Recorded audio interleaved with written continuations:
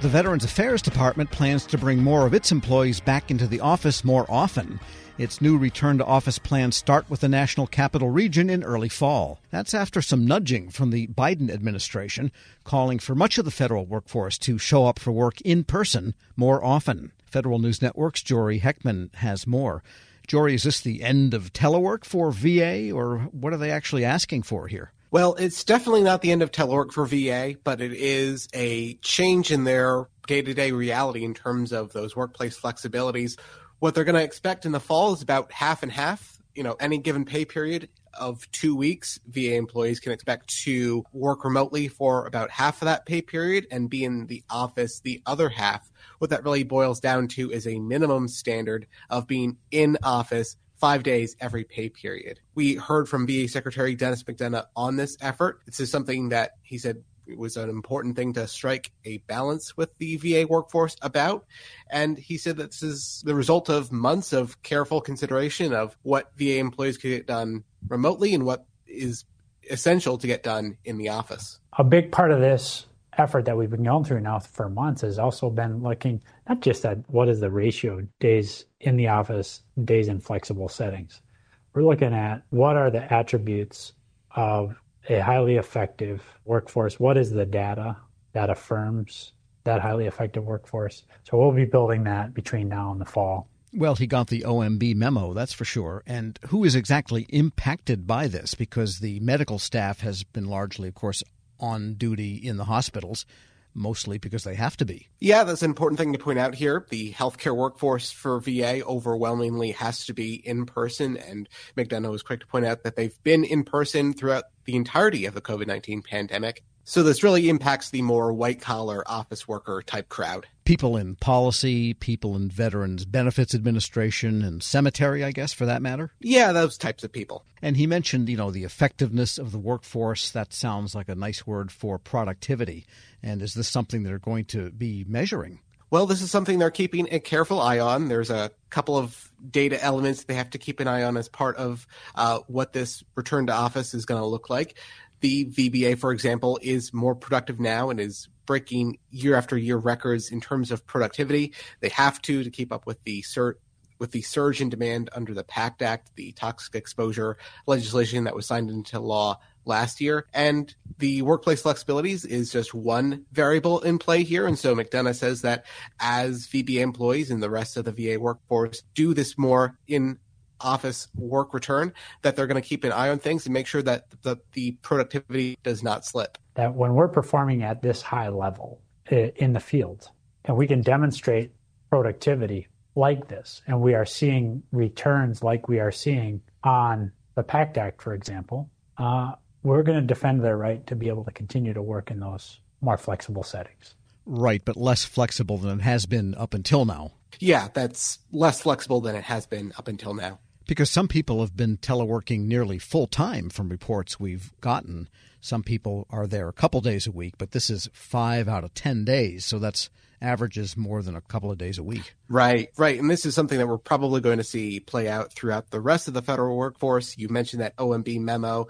This is not happening in a vacuum here. This is a call from the top of the Biden administration to see more federal workers across government do this exact same thing. And I thought everyone was ignoring that memo, but I guess not. Now, VA has to take steps, doesn't it, to get the offices ready? I mean, there's dead plants everywhere and dust. I mean, they've got to get some work done here in order for people to get back. Oh, yeah. McDonough pointed out in his memo that it was a major undertaking for the VA workforce to adopt telework under a mandatory environment in 2020. And it's kind of the same process in reverse here. They are, case in point, freezing a plan that had been in place to reduce office space because the workforce has grown and the office space has largely remained static. And so just making sure everyone has a place to be in the office when they return to the office is one part of things.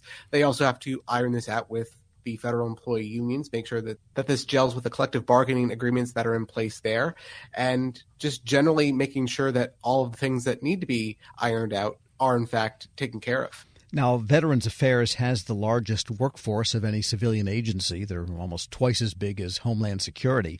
And they also have the largest number of people in bargaining units, mostly American Federation of Government Employees. AFGE has come out pretty strongly in terms of maximum flexibilities, maximum telework, and they have cited the government's own statements that productivity has shot through the roof since the advent of the pandemic. So what about employees? What is VA? Did McDonough address what he's hearing from employees on this? Yeah, well, a couple of points there. AFGE did get advance notice of this policy happening.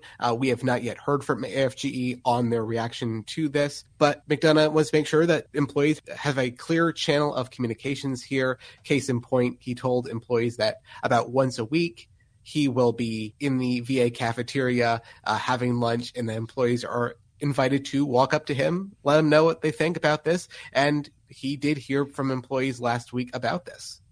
I did hear some pushback at lunch. And my guess is I'm going to hear pushback on my email. And that's really good. I want to be a part of an agency that has the free flow of information from our employees. Well, at least with email, you won't get mashed potatoes dumped on your head, but you'll still get the feedback.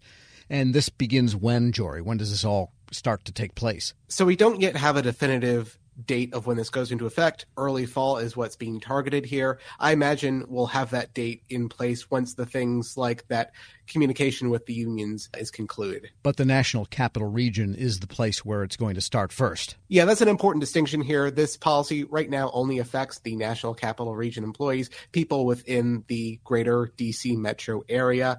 And the focus there is that McDonough says the headquarters employees should set an example for people in the field, that, that mothership type idea of VA, that there should be people who are talking with each other, coordinating with each other, and setting that policy tone for a workforce that is, for the large part, outside of the Beltway. And as far as we can tell, by the way, since you go to those monthly press briefings that McDonough does give, those are in VA headquarters. I think I subbed for you one day last year or so and went in, had some fun being a reporter again, and going to that theatrical setup room they have where McDonough gives the press conferences. Those have been in VA headquarters, so there have been people there to man those get those set up all along. Yeah, I mean, in the times that I've been there in person, which is almost all of them, it is a very lively building at headquarters. There are people milling about, and so we're going to see that be even busier in the coming months. Yes, and I think people are more afraid of the traffic and the parking situation or the mobbed metros. If it ever gets mobbed again, it would be good for Metro.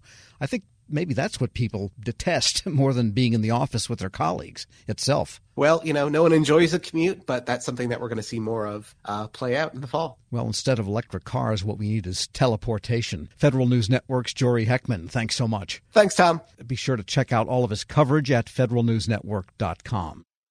Hello, and welcome to the Lessons in Leadership podcast. I'm your host, Shane Canfield, CEO of WEPA. Today, I'm thrilled to be joined by Dr. David Wilson, president of Morgan State University. David has had a fascinating career and has garnered a long record of accomplishments from more than 30 years of experience in higher education administration.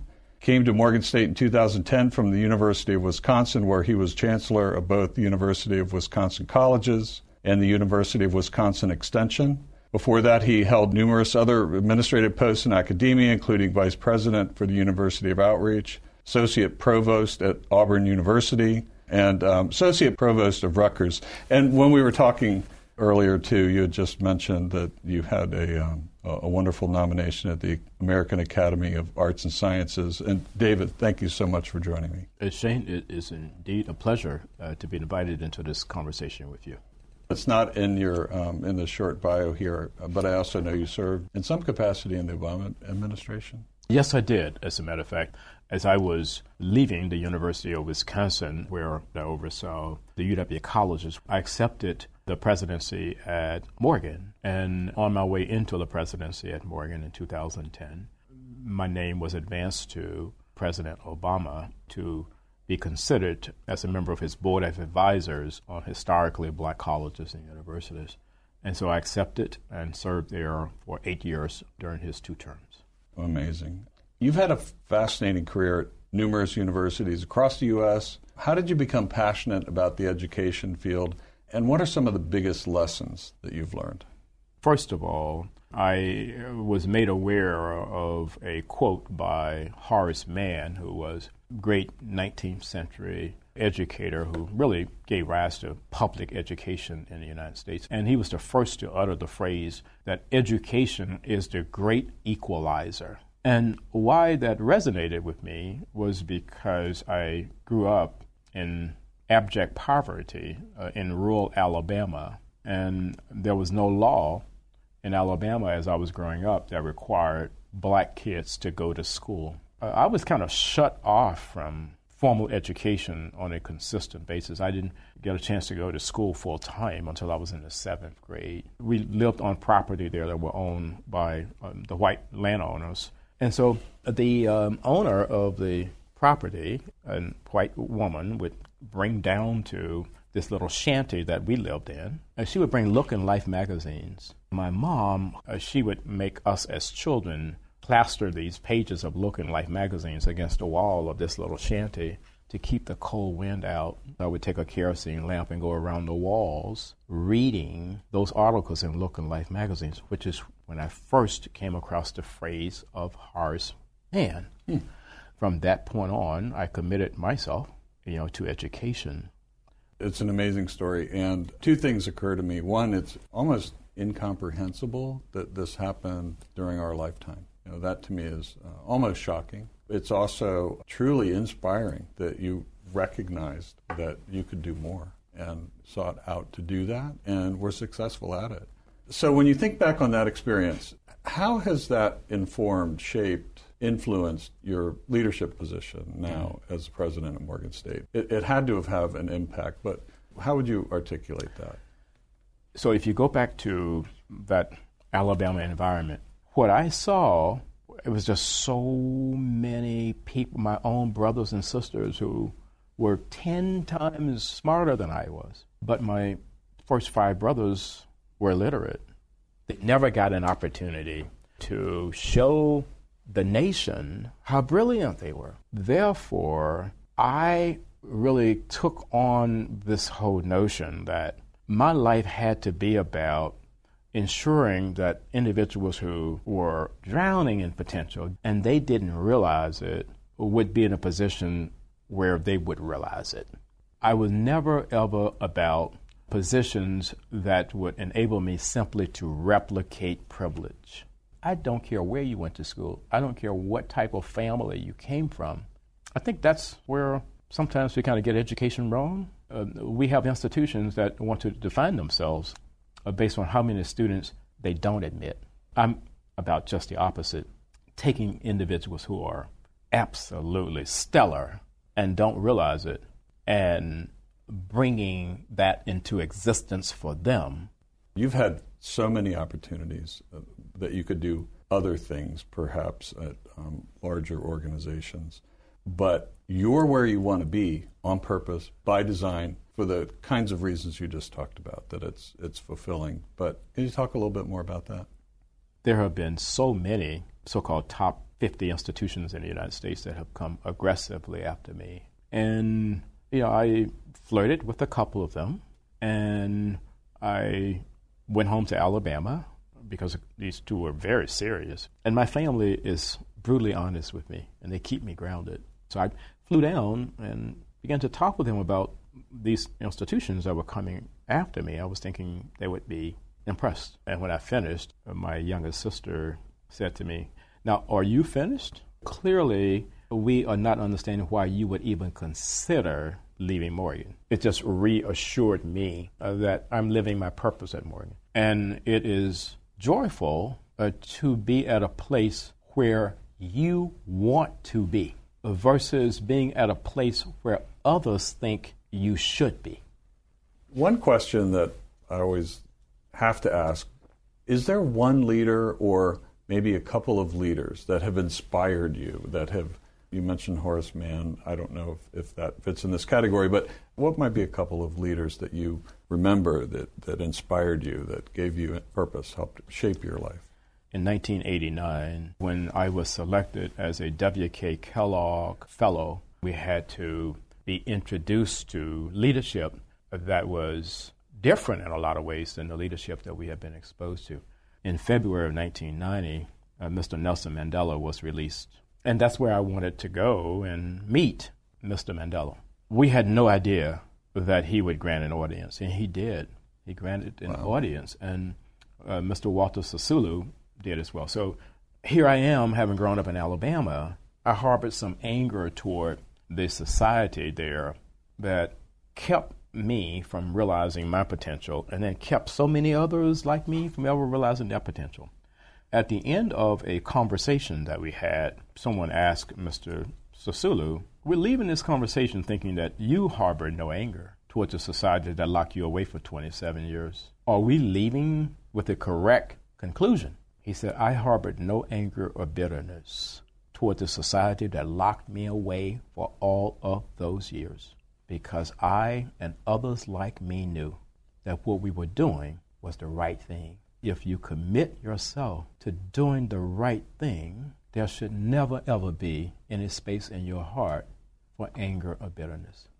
And that was transformational for me, and why I respect and admire Mr. Nelson Mandela and Mr. Walter Sisulu today. That is a great story, and it, with all the accomplishments through your life, I'm sure it had a great impact on your ability to go as far as you have, and you're still going.